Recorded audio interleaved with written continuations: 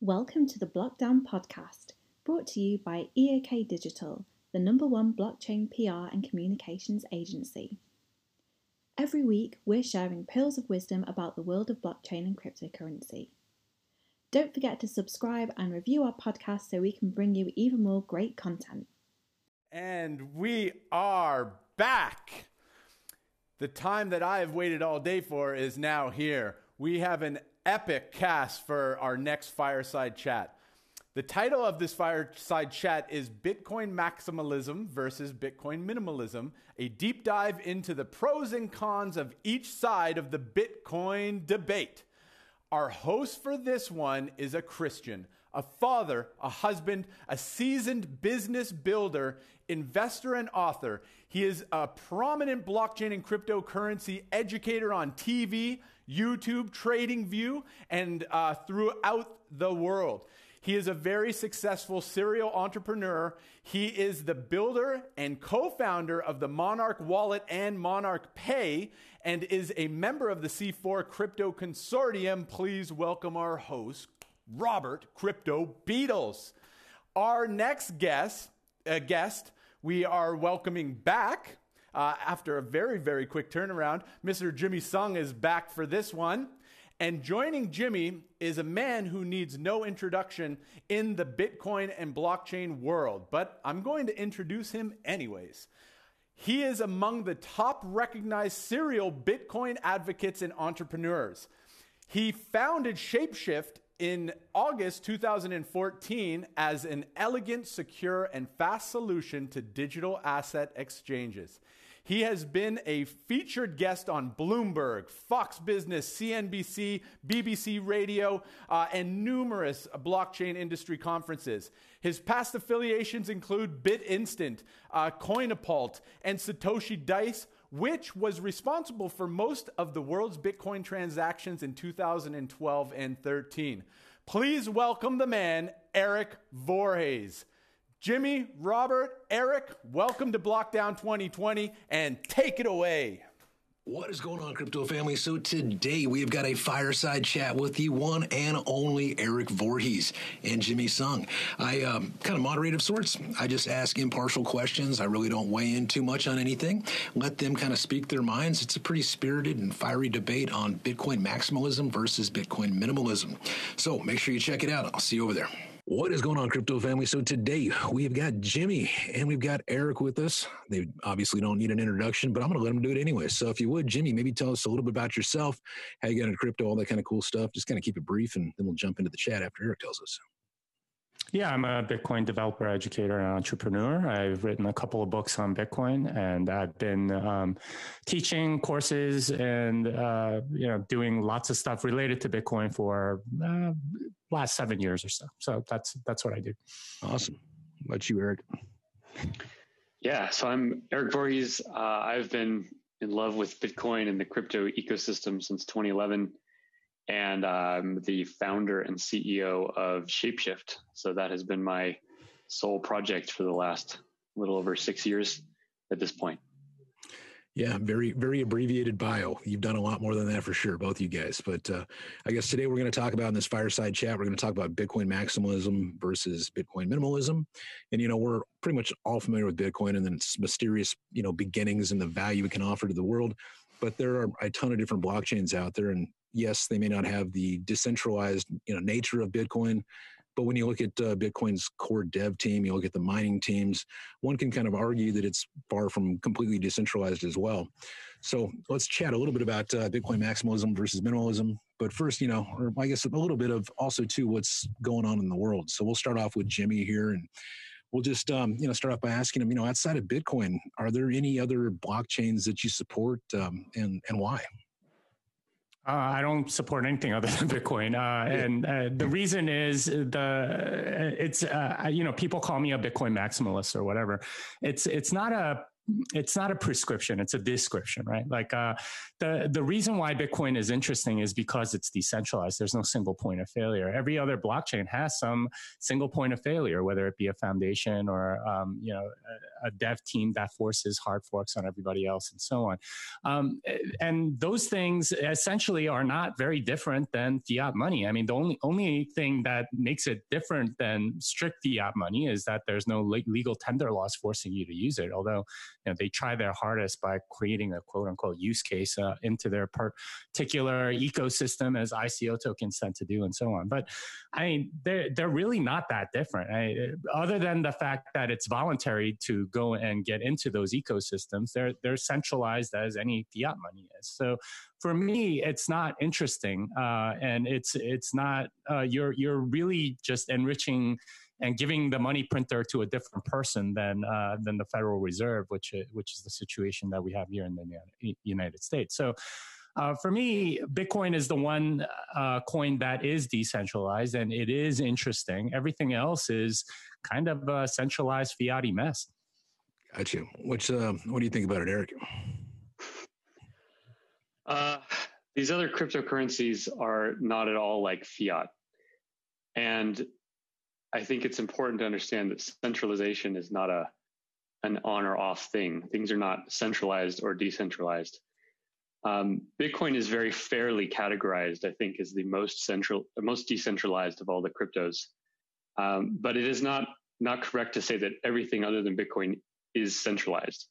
I would challenge Jimmy to name the central point of failure in Monero, for example, or to describe why he thinks the Ethereum Foundation, which he's obliquely referencing here, if he believes that actually controls Ethereum and how that works and why that's different than Bitcoin's community of engineers. These things are all gradients, and I think they often change over time as well. So Bitcoin's own centralization has changed since it started. It started as a coin with one engineer, which was Satoshi, and others joined in, and it became more broadly used and more broadly developed over time. I think other chains follow that. Now, to Jimmy's point, there are many cryptocurrency projects which are very centralized, and so I don't mean to diminish that. People need to be very careful. There are some coins that are just flat out centrally controlled by literally a single person, but that does not mean all of them are. So it's a nuanced understanding, and I think many of these projects deserve a lot of attention. And then you can form your own conclusions. Just to kind of follow up on that, though, what do you think, Bitcoin's biggest weakness is?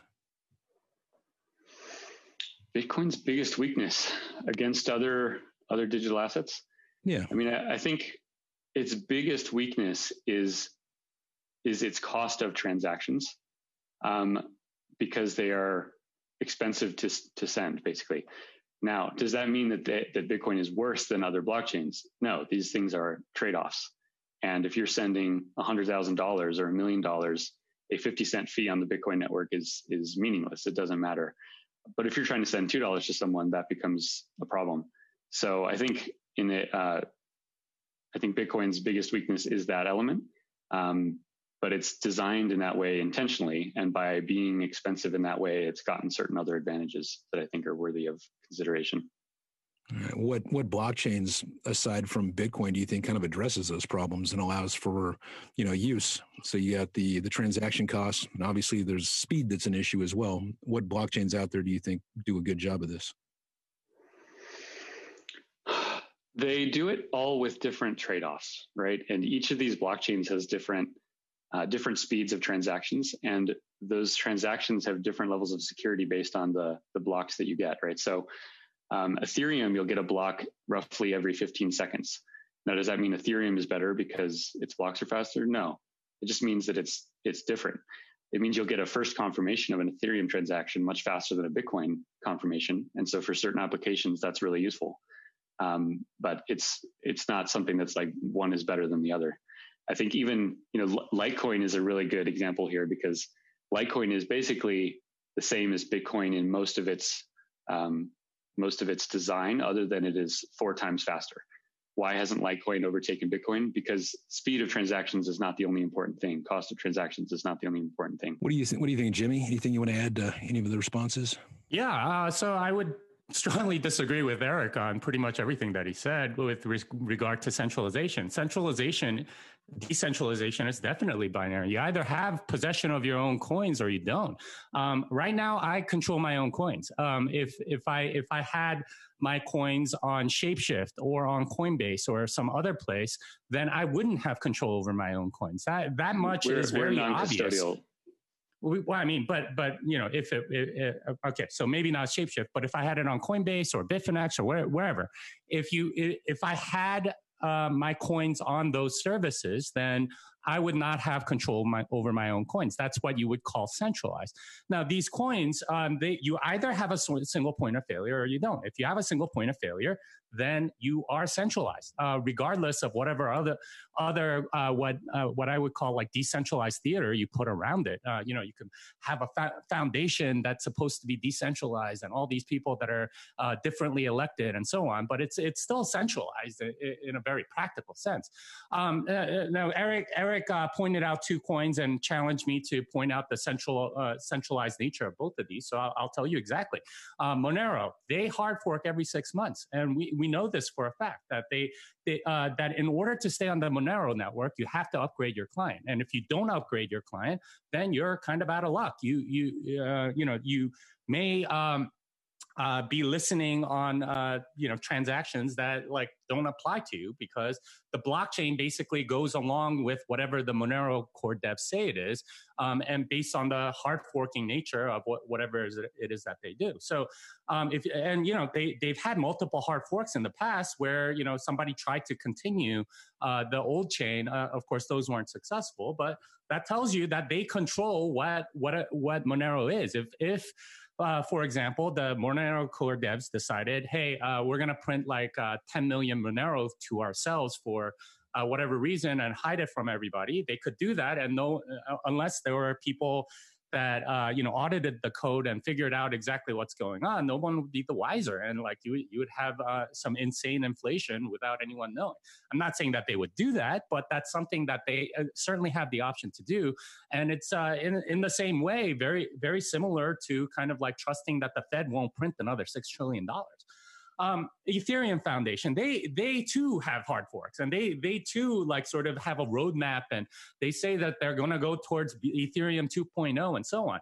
All of these organizations sort of control the coin and decide on what direction that they're going to go. Ethereum famously, the Ethereum Foundation and Vitalik Buterin in particular, back in 2016 had the DAO incident, and they decided that this class of transactions was not something that they wanted on their chain or deserved to be reversed based on whatever judgment that they decided to make. And therefore, they changed the ledger to whatever it is that they wanted. This is not any different than the U.S. government telling you that they don't like you and they don't like what you're trying to do politically, or if they accuse you of selling drugs or doing child pornography or whatever, and seizing your bank account. That's essentially what they did with the DAO. Who's they? I mean, both of those. The Ethereum Foundation and the people that decided to hard fork Ethereum back in 2016. So both of those are very. Huh? What about the miners? Do you think the foundation just guides things without the miners or the users?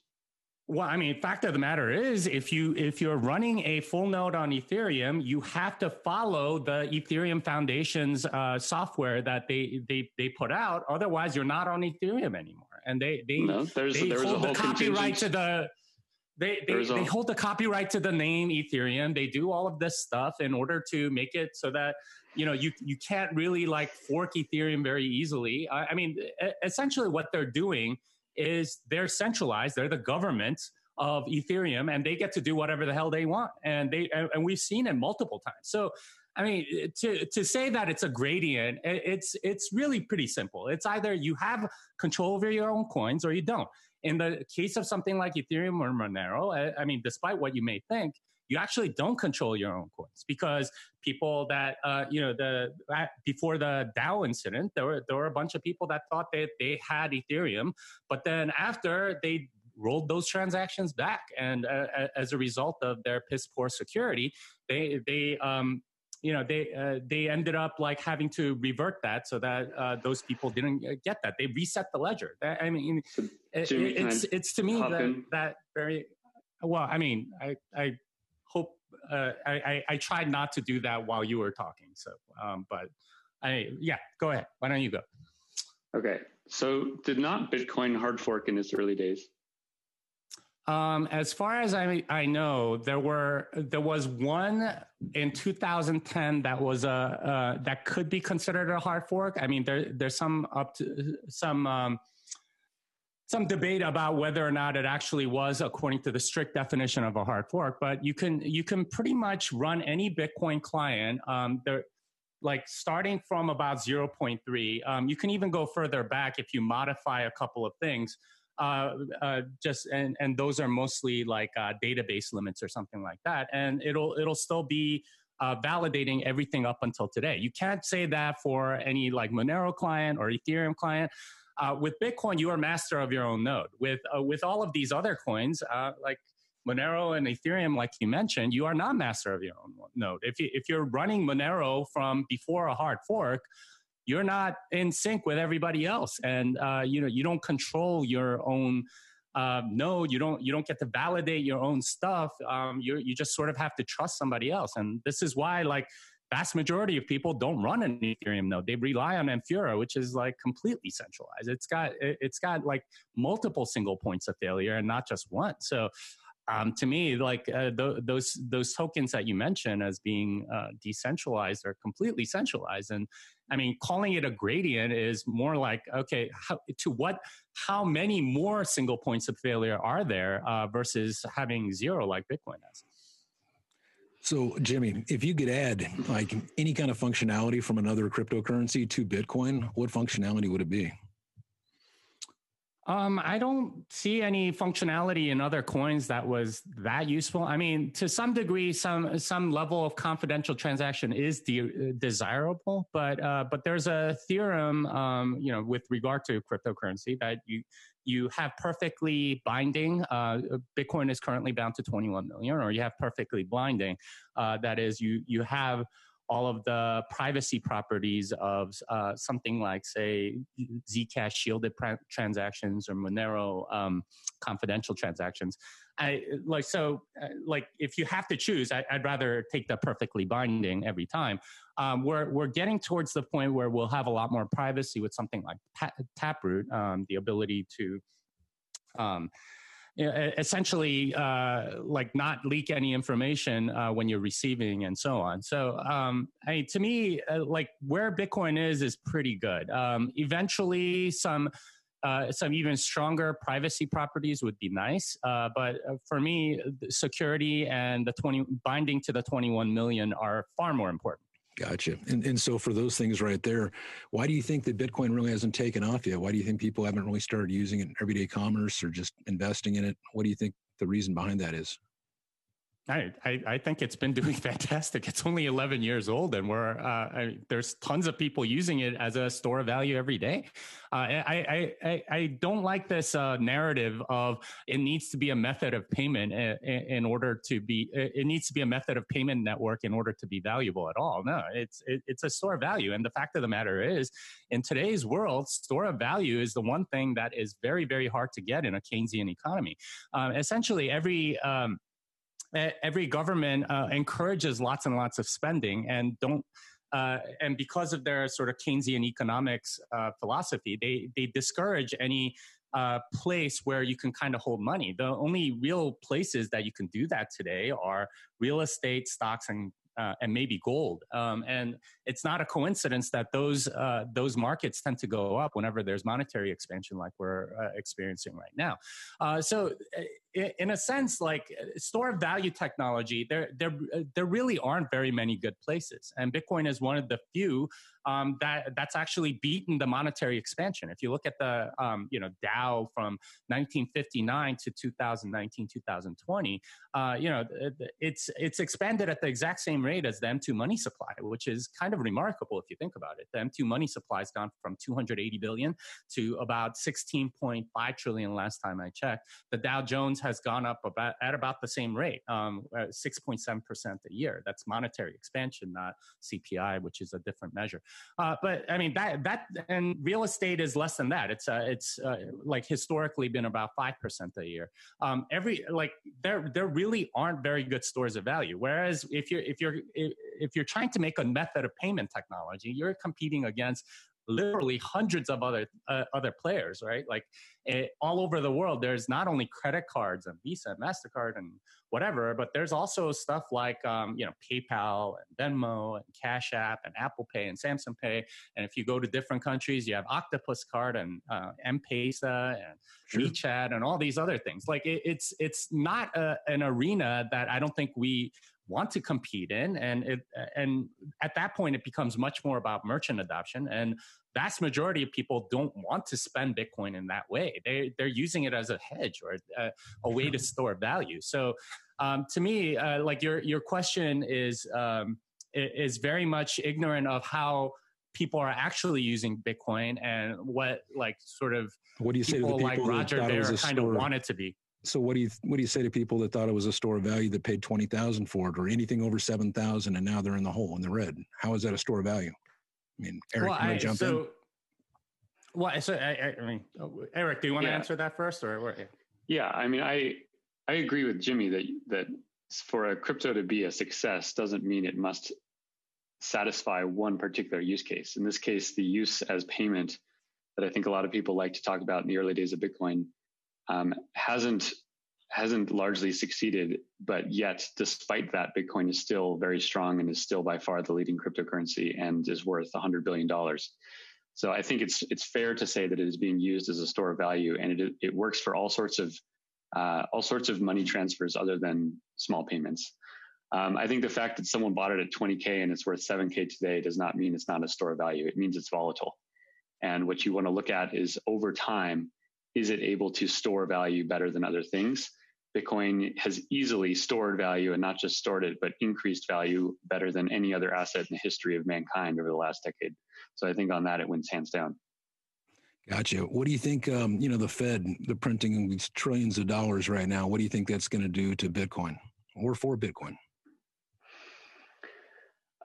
Man, this whole printing thing is really wild. I think the Federal Reserve and the banks of the world started trying this back in the late 2000s when the last financial crisis happened, and they realized that they could totally get away with it, that people would cheer them on, that it would feel good, and the consequences of that haven't been felt yet in any meaningful way that people have seen. So they're going to just go 10x that this time. And I think those of us who understand how money works realize that you can't create prosperity by printing money. That just changes who owns the value at a given time. I guess suffice to say, I don't hold dollars over the long term. I think fiat is a horrible scam. I think people will learn over time that it is worth nothing. It is created out of thin air, and it will be debased perpetually as it has been ever since it was disconnected from gold in the early 70s. Gotcha. And then, I mean, as far as like, say cryptocurrencies get adopted, it's kind of like an alternative to fiat currencies. To avoid a crisis like this, how would, we solve the volatility problem in cryptocurrency so it doesn't become like a Fed printing problem that we see now? Yeah, I don't think volatility. Go ahead, Jerry. Yeah, I mean, the volatility is something that everyone points to, but really, what are you volatile against? I mean, one Bitcoin equals one Bitcoin, whether you owned it in 2011 or 2015 or now. The thing that people complain about is that it's volatile against the U.S. dollar, and that's the thing and that's because it's the U.S. dollar is more or less the unit of account all around the world. If you're buying oil anywhere in the world, you pretty much have to pay in the U.S. dollar, so that's how it works. But the reason why Bitcoin is more volatile than all of these other currencies, especially like other fiat currencies, is because there's no central bank. There's no central controller. So if you look at something like the Japanese yen, the Bank of Japan makes sure that they keep the peg range between the yen and the dollar right around roughly about 100 yen per dollar, and they've been doing that for many decades now, and they do this by if it gets too high, then if it's too many yen per dollar, then they'll go and sell some of their treasuries off. If it's too few yen per dollar, they'll print more yen, and so on. And every central bank does this as a way to decrease the volatility of their particular currency. Now, Bitcoin doesn't have a center; it doesn't have a centralized committee or anything like that. So their supply it's almost all entirely done by the market, and there's no entity trying to stabilize that amount, and it gets into bubbles and frenzies and all this other stuff that we've been seeing over the last 10 years. But that means more volatility, but that's okay. I'll point out right here that a lot of other currencies, especially stuff like the DAI stuff on Ethereum and stuff like that, they actually do have a centralized committee that does keep a peg, right? Like the DAI keeps its peg to the dollar literally by having decentralized finance, having a centralized committee go to each exchange and making sure that whenever the DAI falls too low, that they pump more of it in, and if it gets too high, then they buy it off the market and so on.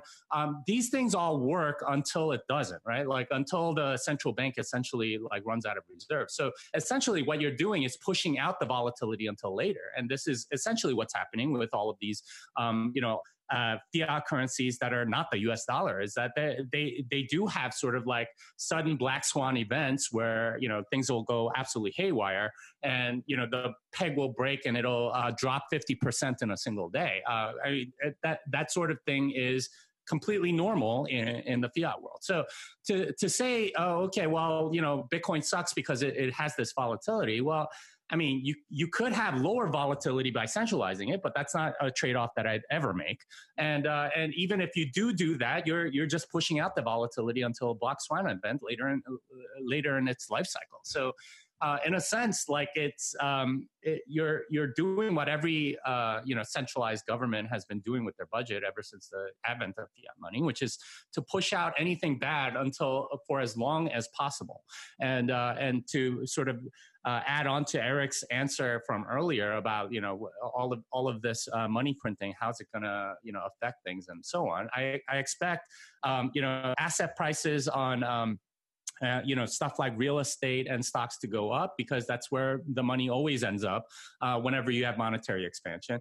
And basically, since 1917, the U.S. dollar has been expanding at some insane rate for most of that time. And the measures that we have, at least the data that's available, since 1959, 6.7% monetary expansion every year. And a lot of that, inflation essentially, or monetary expansion, gets exported to third world countries because the demand for the dollar will always be there because it's a unit of settlement internationally, but their own currency tends to suffer as a result. And what we end up seeing is that a lot of third world countries enter hyperinflation as a result of all of the monetary expansion that the U.S. is doing. So in a sense, we're exporting the inflation and allowing third world countries to suffer instead of the U.S. And we haven't felt a lot of that burden. And pretty much everyone in the world kind of knows this instinctually. If you talk to anybody in a foreign country, they go, "Oh, yeah, how come the U.S. doesn't suffer whenever it does this? But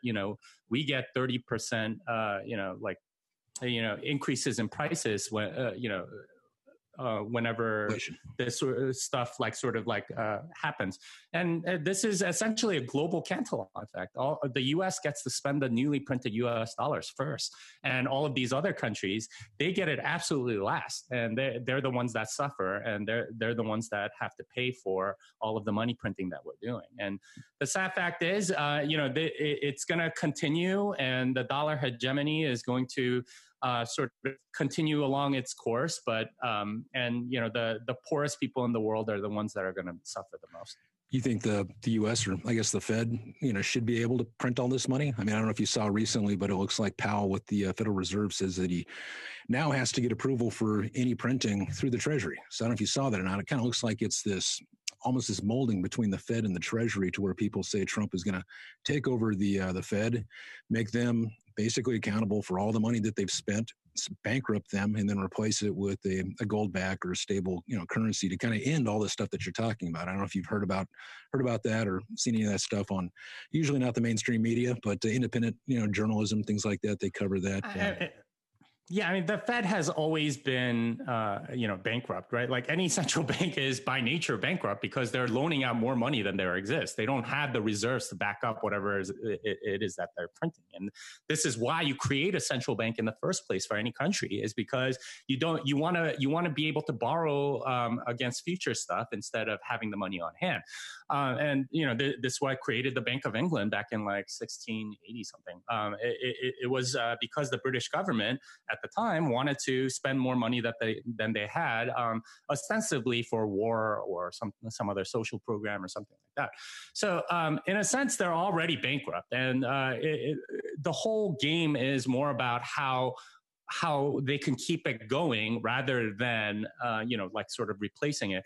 The Fed, at least in the United States, is supposed to be independent. So they can do whatever the heck they want. And they have a mandate, mostly with regard to reducing unemployment and things like that. So, that's how they justify pretty much all of the things that they do. If you've been paying attention to the press releases that the Federal Reserve has been going, they always say at the end, this is according to the mandate, according to the Congressional Act, the Federal Reserve Act from 1913 and so on. So, they do whatever they can to do whatever it is that they're supposed to do. The vast majority of the time, they're just benefiting their banker friends and large companies that can, that qualify for these giant loans that they're allowed to take out and so on. And ultimately, that ends up in some sort of nationalization of a lot of industries and so on, which I think we'll see with the airlines and so on. But I mean, this is par for the course for any fiat thing. And I want to point out, bringing it back to Bitcoin, it tends to happen with a lot of these quote unquote decentralized projects on a lot of these different platforms, right? Like the fact, as they get more and more into trouble, they get bought out by other sort of more centralized things. I think Infura got bought out by Joe Lubin's Consensus. I mean, Consensus is like practically an arm of Ethereum Foundation at this point anyway. So like the same things that we're seeing in the fiat world are happening in the altcoin world for that reason. It's very centralized, and whenever things get crazy or in trouble, or they're black swan events and a lot of things get bankrupt, it tends to centralize even more. So I mean, you're just kind of having to pay the piper a little later. Yeah, interesting points. Anything you want to add there, Eric? Yeah. I definitely take issue with this whole notion that all these coins are centralized just because they have a different model or a different team structure than Bitcoin. So maybe we can get into that a little more in a second. But on this point about volatility, Bitcoin's volatility is not because it doesn't have a central bank behind it. Gold does not have a central bank behind it, and it is very stable over the long term. It's the most stable asset relative to almost anything else over thousands of years. Bitcoin is volatile because it's new. It's only 10 years old. It's still finding its use cases. It's still a strange, interesting new thing to people, and it's growing very rapidly. So you can't expect anything with a limited supply and growing rapidly to be highly stable.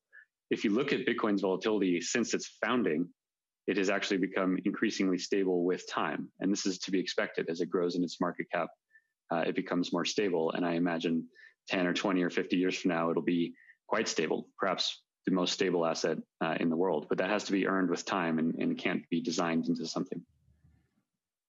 Gotcha. I'll just add that central banks are buying gold and selling gold. So I would disagree with you there that there's no central bank sort of managing gold, because they're doing it right now.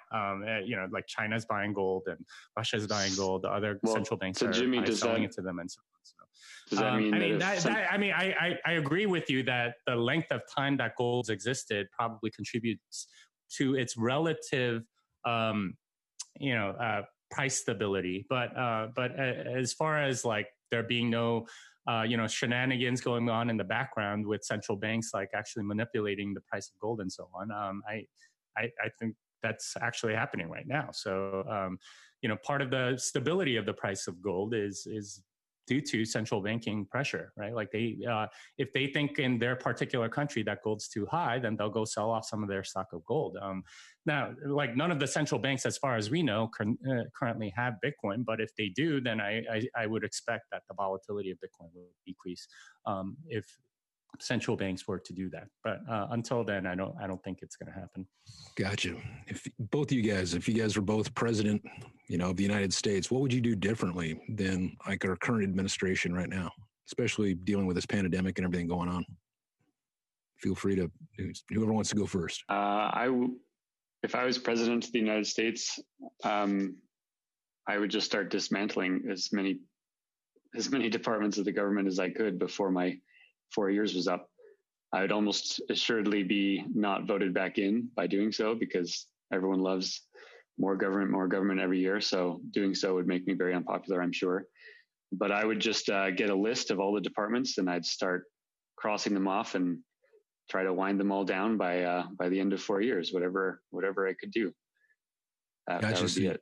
So you would just kind of make the government smaller. Wouldn't that be weird? Wouldn't that be so strange if like 1 year got smaller? Like I don't like the founding fathers envisioned it. I mean, something like that. Yeah, just it only gets bigger. Trump's made it bigger. Obama made it bigger. Bush made it bigger. The next president will make it bigger. It just gets bigger, bigger, bigger. So I would make it smaller. Funny how that works. How about you, Jimmy? I would be on board with Eric's program, honestly. That's a very good way to do it. I would probably, like, as far as the current crisis and so on, I think the attack on civil liberties is absolutely insane. Just, like people can't go swimming in the ocean by themselves, right? Like they're taking a walk on the beach and getting arrested, and father is playing with his daughter in the park and he gets arrested, stuff like that. It's just absolute insanity. And it's the sort of thing that you would expect in Soviet Russia, not here. So, I would definitely not be on board with any of that and try my hardest. I'm not sure how much the president can really dismantle a lot of things. You can definitely reduce the executive branch, at least the things that the executive controls. But that would be pretty difficult. And in a sense, like the president is in many ways sort of, they have to go with whatever the rest of the government does. And every CEO of every company kind of instinctively knows this, that like you can try to lead as much as you want, but if you get resistance from the rest of your team, it's going to be a very tough slog. So I suspect like trying to go and dismantle absolutely everything you can is going to be met with like some serious fierce resistance. So I don't know. Like I'm not sure what the best course would be. I have heard like that there's less government in certain things, but I mean, who knows if that's true or whatever. There's a reason I don't pay attention to politics, because it upsets me so much often whenever I listen to any of the news. So I stop paying attention to it. Gotcha. And I guess the last Bitcoin question would be, Satoshi, his vision was, peer-to-peer digital cash. Do you think that one day we'll actually have peer-to-peer digital cash as he actually envisioned, or just a store of value, kind of like you spoke to earlier? Have you read the white paper? Yeah. Okay. Well, what does it say in the first paragraph about what he meant by cash? Well, it's a transfer of, money to and from, person to person. Without a trusted third party. That's what he meant by cash. It wasn't about like being able to like buy a $5 bag of Skittles or something. It was all about the fact that there wasn't a third party intermediary in between. And that's why he used the word cash in the white paper. If you read the first section, that's what he meant is, hey, here's Don't this use it for thing. Skittles, use it for houses. Right. No. It's all about not having a third-party intermediary. And cash is one thing where you don't have a third-party intermediary. If I give you cash, there's nobody sitting in between. Although I suppose we can argue that the Fed sits in between in some way over a long period of time. But that's the main thing that he was saying. If you read the first paragraph of the white paper, is that there's no third-party intermediary. So when people like Roger Ver say, well, it means cash, it means like you should be able to do microtransactions or whatever, he's not reading the white paper. He's only reading reading the title without knowing what it actually means. If you read the first paragraph, it clearly says it's without a third-party intermediary. Then that's the unique thing about cash that Satoshi was trying to bring into the digital realm, which honestly we didn't think was possible, but Satoshi kind of made it possible to have a decentralized digital scarcity. And as a result, now you can do things without a third-party intermediary. No one can stop you if you want. If I wanted to send some money to Eric, I can do that without having a bank in between or some other thing in between. That's what it means by peer-to-peer digital cash, not this other thing. Well, let me simplify it even more than I guess, because with cash, you don't have to wait 15 minutes for it to go from one person's hand to the next. So what I'm asking you is, do you ever envision it when it'll actually be like cash? Like it's just instantaneous. Like I want to buy Skittles. It doesn't cost me 4 times what the Skittles cost. It doesn't take 15 minutes. Can I hop in on this one? Sure. So you can send someone Bitcoin and they will get it in about 2 seconds. You don't have to wait 15 minutes. No block confirmations, yeah. You don't need a block confirmation for a bag of Skittles. Sure. Right? Just like when you receive cash from someone for some Skittles, are you pulling those cash under a UV light and checking to make sure it's real? No, the risk is low enough that you can accept the cash right away. Same with Bitcoin. I don't think that would be a fair complaint. Got you. So you guys both think that it's used as peer-to-peer digital cash now. You think it's good enough there. I was just wondering if you thought it was ever going to get better, or if it's good enough as it is now, or if we're just going to continue to call it a store of value. Well, I think it's good enough now, but there's other technologies like Lightning that's completely trustless, and it can be done instantaneously as well. Now there are certain problems with that, with like channel capacity, inbound liquidity, and things like that that we're still trying to work out and figure out. Stuff like L2 will probably help with that. But the things that you're describing, as far as like being able to transact very quickly, yeah, it's already there. I mean, on something like Liquid, you can do it in like less than 60 seconds if you wanted to. And like Eric said, like if the amounts are low enough, you're not really going to care whether or not like you wait for 6 confirmations or whatever. The thing is, Bitcoin is mostly used right now as a store of value, and I honestly think it should be used mostly as a store of value. If you're using it to transact or whatever, I mean, there are particular cases where that makes sense. But a store of value is the killer app.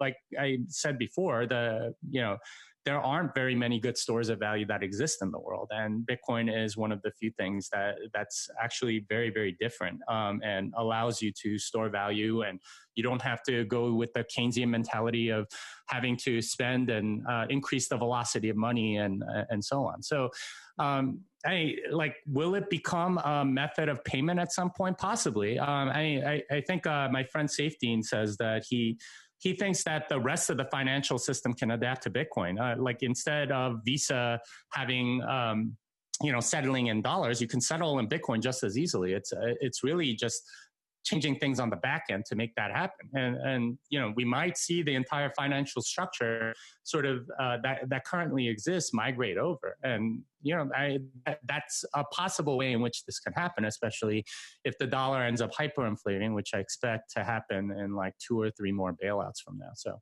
yeah. Anything you want to add, Eric? And then we'll just finish up with final thoughts from both of you and get you on with your way. Yeah. Cashiness, like decentralization, is not a black and white thing. There are properties of cash that exist in gradients, and there are properties of decentralization that exist in gradients. Just before this chat, I actually paid an invoice for about $1,400 with Bitcoin, and it was so fast and easy. And the fee of 50 cents or $1, and that doesn't matter because it's large enough that's fine. The person received it immediately. It is better than cash. I didn't have to take physical cash over to that person and hand it to them. I can send Bitcoin to anyone instantly in the world at near zero cost. The fact that it doesn't work very well for super low transaction amounts, that's okay, but that doesn't make it not cash. These are gradients. These are properties and attributes, not on-off things that one thing is or is not. Gotcha. And then as far as once people start using the crap out of it, what happens then? Well, that's a different question of scalability. I would, sorry. Did you want to finish answering this one and then I'll jump in? Yeah. So when people start using the crap out of it, so obviously in Bitcoin's case, it can handle a certain transaction throughput every minute. And if that fills up, then the fee will start spiking. And so the ratio of usage that work for Bitcoin payments will reduce. People will start using other cryptos for their smaller payments. And small might mean $1,000, right? There could be a day when a Bitcoin transaction costs $500 to send. That could happen. And in that case, you're not going to use it for a $1,000 payment. You would use some other crypto or something else.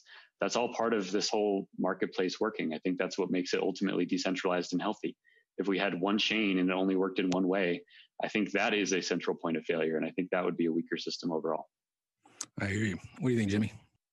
Well, so So as far as cashiness, at least as defined in the white paper, that is black and white. It's either you have a third-party intermediary or you don't. And the fact of the matter is, with Bitcoin, you don't have a third-party intermediary. All of these altcoins, you do.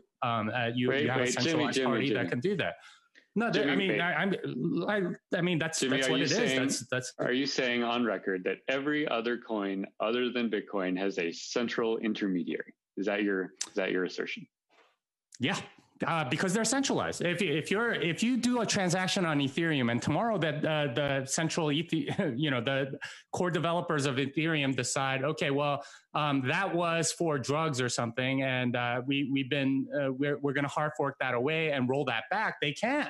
I mean, that's essentially what it means to be a third party intermediary, and they can't. If they can roll it back, then it's If they had a preponderance of community and miner support, they could, and that is exactly the same in Bitcoin. There's no fundamental difference there. It's a question of degree. No. Yeah, the fact that they can, they could even sneak it in. I mean, like you wouldn't even know until the next hard fork or something like that. I mean, they could. I mean, how many people are actually looking at the actual source code for Ethereum? I mean, it's other than the core devs, like they didn't even catch the fact that they had to. A bug from like a couple of months ago when they did a hard fork. They had to hard fork like 2 weeks later because like so few people were looking at the actual source code. I mean, anybody that's competent would have been able to say, okay, well, we forgot to change the reward schedule. So it should be as part of this hard fork. Instead, they had to do another adjustment 2 weeks later to do another hard fork. Fact of the matter is, like Ethereum is so complicated that in a sense, if they wanted to, they can go reverse a couple of transactions and then somebody would be like, what the hell's going on? And then they would have to go and find out exactly what's going on. Like this is not very different than say the US government who does all sorts of things. And then you only find out many, many years later that they actually did such and such thing that was unjust, if at all. So in a sense, the Ethereum community is bound by all of these single points of failure. If I could go and corrupt what does that mean? the RAM of an AWS server that Infura runs on, then I can go and change whatever, like vast majority of services on Ethereum rely on Infura. So if I can go and inject there, that's a third-party intermediary as well. If I pay you $1,000 in Ethereum and then or you use Infura to do that, that's a third-party intermediary. That's essentially what it is. Jimmy, Infura is a third-party service for hosting Ethereum nodes. Those services exist in Bitcoin also. I'm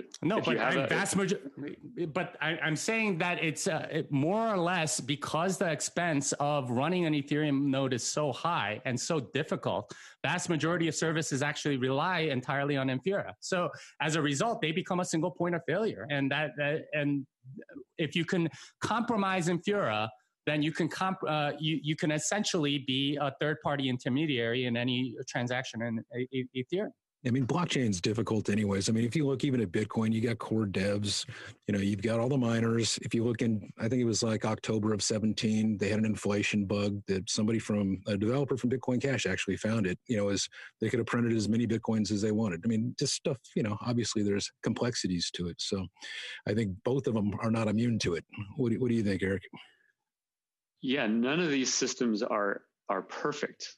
It is really dangerous to assume that Bitcoin is perfectly decentralized and thus pristine, and everything else is centralized and thus totally flawed. These are complex systems with pros and cons in each of them, and strengths and weaknesses in each of them. And these things change over time. Bitcoin has had vulnerabilities in the past that it doesn't today. Ethereum has had vulnerabilities in the past that it doesn't today. And both of them will likely have vulnerabilities in the future that people need to be mindful of. And saying that the vast majority of Ethereum nodes are in Infura, I don't know that that's factually true, first of all. But even if it was, that's not a central point of failure. That just means that there's a preponderance of nodes in one host. That's a risk. That's a danger. That's a matter of degree, not a black and white thing. Gotcha. No, I mean, I either you own your money or you don't, and you can be deceived into thinking that you do that. I own some Ethereum, and I control the keys for it, and I own it. I own some Bitcoin, I control the keys for it, and I own it. Well, good luck on the. I mean, probably they won't take the money away from you, but it's entirely possible, as was done in 2016, for the Ethereum developers to just take it away and say, you know what. Eric is a bad actor in the space, and and he said some nasty things about us. So we're going to fork it away and take his money and give it to somebody that's more helpful, something like that. I mean, they could do that. I'm not saying they will, but that's within their power because they can reset the ledger. Jimmy. So could no, they couldn't because I run my own node, and if I run my own node, then it's going to be compatible with whatever. No one runs their own node in Ethereum. Is that your claim, that no one runs their own Ethereum node? Well, no, they do, but they have to upgrade anytime the Ethereum core devs release a new hard fork. If they don't, then they're not in sync with the rest of Bitcoin. That's true in Bitcoin also. If the Bitcoin core devs ever release, it's not. If I can run a 0.7 node and it would still work. I mean, it validates everything that it can. If there's ever a hard fork that the Bitcoin core developers think is appropriate, are you going to switch and then say that Bitcoin is centralized? I don't think that would ever happen. Not too long ago. Okay, I don't think that would happen. If it was like an inflation bug and like 99% of the entire community said that, maybe. But a question of degree. 99.9%. No, it's not. That's the degree. No, I mean that's literally like unanimity. That's not literally unanimity. What if somebody? I mean, they could essentially you would have like a fork at that point, and that would be up to each individual user. But as far as I'm concerned, this is a hypothetical that you're bringing up to bolster your argument, but it's not going to happen. I mean, like Bitcoin has hard forked in the past, Jimmy. It was back in 2010, and it's a debate whether or not it was actually a hard fork. So like 2 years after it got started, kind of like how Ethereum's hard fork happened roughly 2 years after it got started. I mean, you're been hard forking every standard. Month. No, it's not a double standard. The hard fork in Bitcoin. First of all, I don't concede that it was a hard fork because it's still compatible to like very early clients as long as you make a couple of tweaks. With Ethereum, if you're running the original client, you are definitely out of sync with everybody else. And even if you're running a client from like 3 months ago, you're out of sync with everybody else. You're not master of your own node. No, it's true. If you have a hard fork and you don't upgrade, then your node is worthless. It's not in sync with everybody else. That's what a hard fork is. It's not backwards compatible. Right? I understand. If you have software that you're running from before, and it's not the same as what everyone else's is, then if you have hard forks like you do in Ethereum and Monero, then you are not master of your own node. You don't control anything really. They can do whatever the hell they want on each hard fork. So Jimmy, can I jump in for a second? In Ethereum, as in Bitcoin, if there is a hard fork, every user has a choice of which side of that fork to continue on, right? This is true in Ethereum. This is true in Bitcoin. Now, you're correct that Ethereum has had more hard forks than Bitcoin. But again, this comes down to a question of degree. And something hard forking doesn't mean it is centralized. It means the community, the majority of the participants, whether it is the miners or the users or the engineers, are hard forking, and people are choosing which direction to go to. People who were using Ethereum in early 2016 and didn't like the changes made in the hard fork after the DAO stuck around with the original code, and it's called Ethereum Classic now. The same thing would happen with Bitcoin if a hard fork happened tomorrow and people could choose which of the two halves they wanted to go on. There's not a fundamental difference between these two systems. It is a question of degree and of maturity of the ecosystem. Yeah, we've been going close for about an hour, guys. Jimmy, you want to wrap up with some closing thoughts? I think it's a fundamental difference of centralization versus decentralization. What you have with Ethereum is that you have a group that controls the whole thing, that tells everybody else what to do, and they call that quote unquote consensus. With Bitcoin, you don't have that, and you have everyone just sort of you can run whatever node you want, and there's multiple different implementations and so on. If you don't have to upgrade if you don't want to, whereas with all of these other things, you pretty much have to. So it's you can call it like a question of degree or whatever. I call it sovereignty or non-sovereignty. With all of these other things, you don't have sovereignty over your own stuff.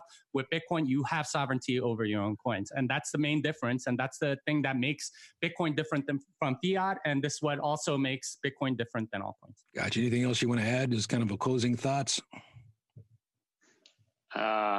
Yeah, it's just not factually true. You can go on whatever fork you want, and these chains operate in the same way. There's no magical holiness to the way that Bitcoin is structured. It just has been doing it longer, and it has fewer upgrades than these others. That's all. No, I disagree, because Bitcoin hasn't had a hard fork, and basically you can run it, and you get to be in control of what software you run. All of these other coins, essentially, if you don't run the software that the centralized committees tell you to run, then you are out of sync with everyone else, and you don't own any of the money that you think you have. Jimmy, there's no centralized committee in Ethereum. You're making up myths. Who releases the software? Who made a roadmap 2.0? Who made a roadmap 2.0? I mean, the fact that Vitalik is releasing it and saying we're going to do this in 5 to 10 years.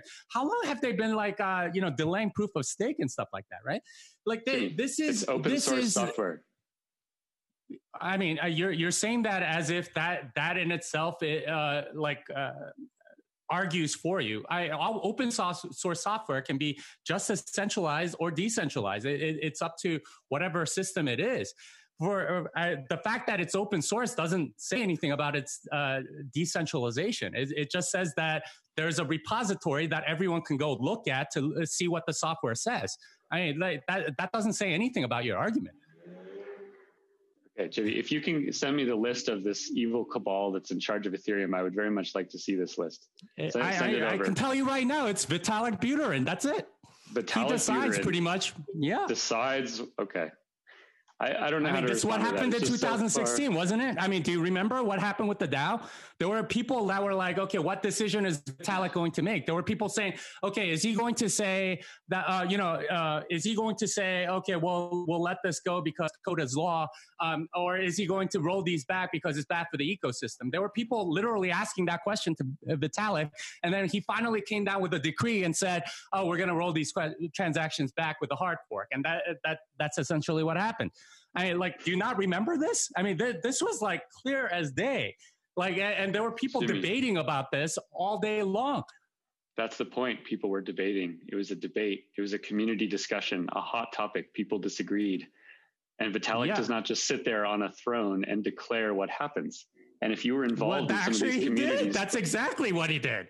I mean, regardless, the fact that a small group of people can decide for everybody else, or quote unquote learns from the community what's going on, that itself means that there's a central point of failure. I mean, this is basically what democracy is supposed to be, with our Senate and president. They're supposed to reflect the will of the people, but they more or less can do whatever the hell they want. And that's kind of the system that we've been running in. So to say that, oh, well, democracy means that, it's decentralized. That's essentially the argument that you're making here. I disagree. I can see we're not going to get closure on this at all. So is there any closing thoughts, Jimmy, you want to leave us with? Bitcoin is the one thing that is decentralized. It's the one money that is decentralized that other than, I guess if you had gold, that would be in the physical realm, but in the digital realm, Bitcoin is the only one. And you can be self-sovereign over your own coins. You can control it. You don't have a third party that's able to take it away from you because they don't like you. And that's the main thing, is that it gives you strong property rights over your own money, whereas all of these other systems do not. And that's why I'm a Bitcoin maximalist. And that's why I disagree with Eric. Gotcha. What about you, Eric? Any closing thoughts? Yeah. Because I advocate decentralization, I am not going to ever be a maximalist for one chain. Gotcha. Well, I sure appreciate you both coming on. I know everybody's going to get a lot of value out of this. It was great hanging out with you guys as always. And yeah, stay safe out there. God bless you, and we'll see you right at the next conference, I guess. Welcome back, everybody. What did you think of the Fireside Chat? Let me know in the comments below. It doesn't sound like we're going to have any kind of consensus between these two anytime soon. Let me know what you think in the comments below. God bless you. Love you. Stay safe. Bang, Crypto Beatles. Thanks for that. That was epic. Epic like always with these old schools, these OGs in the game. We are joined right now with Eric Voorhees. He's going to join us for a quick AMA session. Are you there, Eric? I'm here. Hi. Hey, my man. All right, cool. I'm just going to jump in. We've got thousands of people all over the globe. They've been tuning in the last 48 hours for this virtual conference. It's been absolutely epic. We really forecasted many kinds of technical difficulties. Nothing went off without a hitch, so it's absolutely crazy. I'm going to dive in. I'm going to ask some questions here, and they're just going to be random. So hopefully we get some good ones here. So post-halving, 12 months into the future, where will crypto be? Where will BTC be? Kind of some predictions maybe 12 months from this exact day today. Okay. Well, I will definitely be wrong because every time I make a price prediction, it's wrong. So that's my caveat. 12 months from now, I think 80% chance it will be over $50,000. So that'll be great. But obviously I could totally be wrong. And it's always a fool's errand to try to predict these things, but still fun. It's virtually impossible, but it's my favorite question. I always feel dumb when I ask that question in interviews and stuff like that, but it's my favorite topic. And I don't think anybody's... What people should do more of, I think, is going back and finding those price predictions from people in the past and then seeing how often they're right, because they will very rarely be right, but they're never still be fun, right. and I don't mind doing it. Yeah, what's fun is looking back at the tweets that said, I bought Bitcoin at $3 and now it's $1. Oh my God, I can't believe I got into this thing. That really badly. Okay, so let's move on to some more questions here.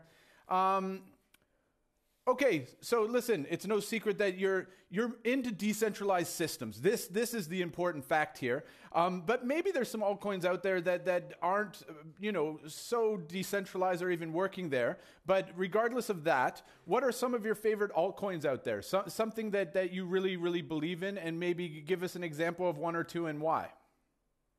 Sure. So, huge advocate of Bitcoin, obviously, have been for a decade now. I'm a huge advocate of Ethereum. More recently, I really like what Binance has done. I love the Binance token. And as far as a unique, interesting new chain, I really like Cosmos. So caveat, I have positions in all of those coins. Cosmos is very cool because it basically will allow people to build different chains that all connect together natively. And I think that's been something that's missing from the ecosystem. So they've been working on that for 4-ish years, and it launched a year ago. So bullish there, but that would be my set. Super. All right. Moving on. Let's see. Okay, here's an interesting one. And there's no timeline here, but it's still interesting. You've been in the game forever. You've seen a whole bunch come. I'm sure you're looking at CoinMarketCap year after year going, what the hell are all these things popping up? But which projects do you expect that might be well-known projects that you predict are going to fail and die in the next few years, let's say? Bitcoin SV. Nice. So I think that's one of them. I think an interesting point here is like coins never really die, which is interesting. Like, when Dogecoin came out long ago, it was obviously funny, and I assumed it would die when the joke kind of wore off. And yet it remains. It's still around. It's still, I don't know what the current market cap is, but it's, several millions of dollars. And these coins don't really go away. They just kind of like fall towards zero over time. But yeah, I would say Bitcoin SV is the one I'd be most bearish on, because it's the one that is most scammy with the highest market cap. So it has the farthest to fall as that reality sets in for people. Yeah, that's the only one I'm going to make a prediction on. Fair. That's the safe bet. Okay, I'm supposed to be indifferent here. I have a personal question. So ETH 2.0 is coming up. It's a little bit scary as far as I'm concerned with the research with me, my CTO and everything else. Right when that comes down, are you grabbing a bunch of 32 ETHs and you're going to jump over to ETH 2.0, or are you going to let things settle and see how things go? And what do you see there? I just want your insights. It seems risky a little bit. And what are your foresights there? It's a lot of bit risky. Yeah. I mean, all these cryptos are very risky. People really need to appreciate that. When I got into Bitcoin 10 years ago, since then, up till today, I've always woken up each day and reminded myself how risky and speculative it is and that it could all go to zero. So people need to be in the habit of doing that. And obviously, Ethereum is more risky than Bitcoin, and Ethereum 2.0 is more risky than Ethereum. So be careful. I think a good analogy for this is like if you're flying an airplane and you're trying to upgrade the airplane into a rocket ship while you're flying it. That's kind of what Ethereum is doing. And they may pull it off. They have extremely smart people, and they're certainly not rushing anything. So I give it at least 50% odds that it'll work. And it'll be really fascinating, because if it happens, you'll end up I think you'll end up with Ethereum Classic actually becoming a bigger deal. Not because Ethereum Classic is better than Ethereum necessarily, but it will have a very clear differentiator, which is that Ethereum Classic will remain as the proof of work version of Ethereum, and Ethereum itself will upgrade into the proof of stake. It's very uncertain, what the long-term trade-offs of proof of stake are. I think the world will have proof of work chains, and I think the world will have proof of stake chains. I think both have merit, both have pros and cons. But once Ethereum does that, Ethereum Classic will actually have a pretty interesting value proposition, which will be the version of Ethereum that didn't move to proof of stake, and so didn't make those trade-offs in their attributes. Cool. All right. That sounds like financial advice. I'm just kidding. No. All right. Cool. Ethereum Classic. I'm loading up. Okay. So here's a neat one. In your opinion, and you've been in the scene for a really long time. In your opinion, who is most likely to be Satoshi Nakamoto? Yeah, I don't know. The most plausible explanation, which isn't really an exciting one, but the most plausible one is that that the three that were involved in the early days were Kleiman, Craig Wright, and then the third one whose name I'm not remembering right now. It seems likely and plausible that Craig Wright was part of what was Satoshi early on. I also think it's very unlikely that Craig Wright was Satoshi. In other words, Craig Wright equaling Satoshi, I think, is implausible. Craig Wright being involved in a small group of people who was Satoshi is plausible and seems like the most likely explanation. But I would not be surprised if that wasn't true either. So it's amazing that it's remained a mystery so long, because certainly a lot of people have tried to figure it out, and it's never been conclusive at all. And I think it's important and good for Bitcoin generally that that the founder is a mystery. I think it helps underscore the fact that this is not about any person. This is about a technology, and it's about what the world does with that technology. Even with Satoshi missing and being unknown, you still see how much people want to talk about Satoshi, because it's nice to be able to simplify all the complexities of Bitcoin down into a personality of a person. But that's, I think, missing the point. The point really should be about what the world is doing with this stuff, not about what any single person did with it. Still a darn cool story. What a neat part. One quick final question. So, Eric, you have been working on Shapeshift for the last 6 years. Is Shapeshift Eric's sole attention long-term, or does he have any ambitions to launch a new project anytime soon? No new projects. Yeah, I mean, it is my sole attention, with the exception of a little bit of attention in the FIO project. So that's the Foundation for Interwallet Operability, which just went to their mainnet about a week or two ago. So I sit on the board of the company that built that system, but that's 2% of my time. Shapeshift is really everything. Awesome. Eric, man, listen, thank you very, very much for being part of BlockDown 2020. We appreciate you. I think you were probably one of the biggest stars, if not the biggest star of the whole entire thing. You brought in a lot of people, a lot of fans, a lot of numbers. We appreciate you greatly. Thank you so much. Take care of yourself in these uncertain times, and we hope to see you again very, very soon. Thanks for having me on. Have an awesome day. Take care.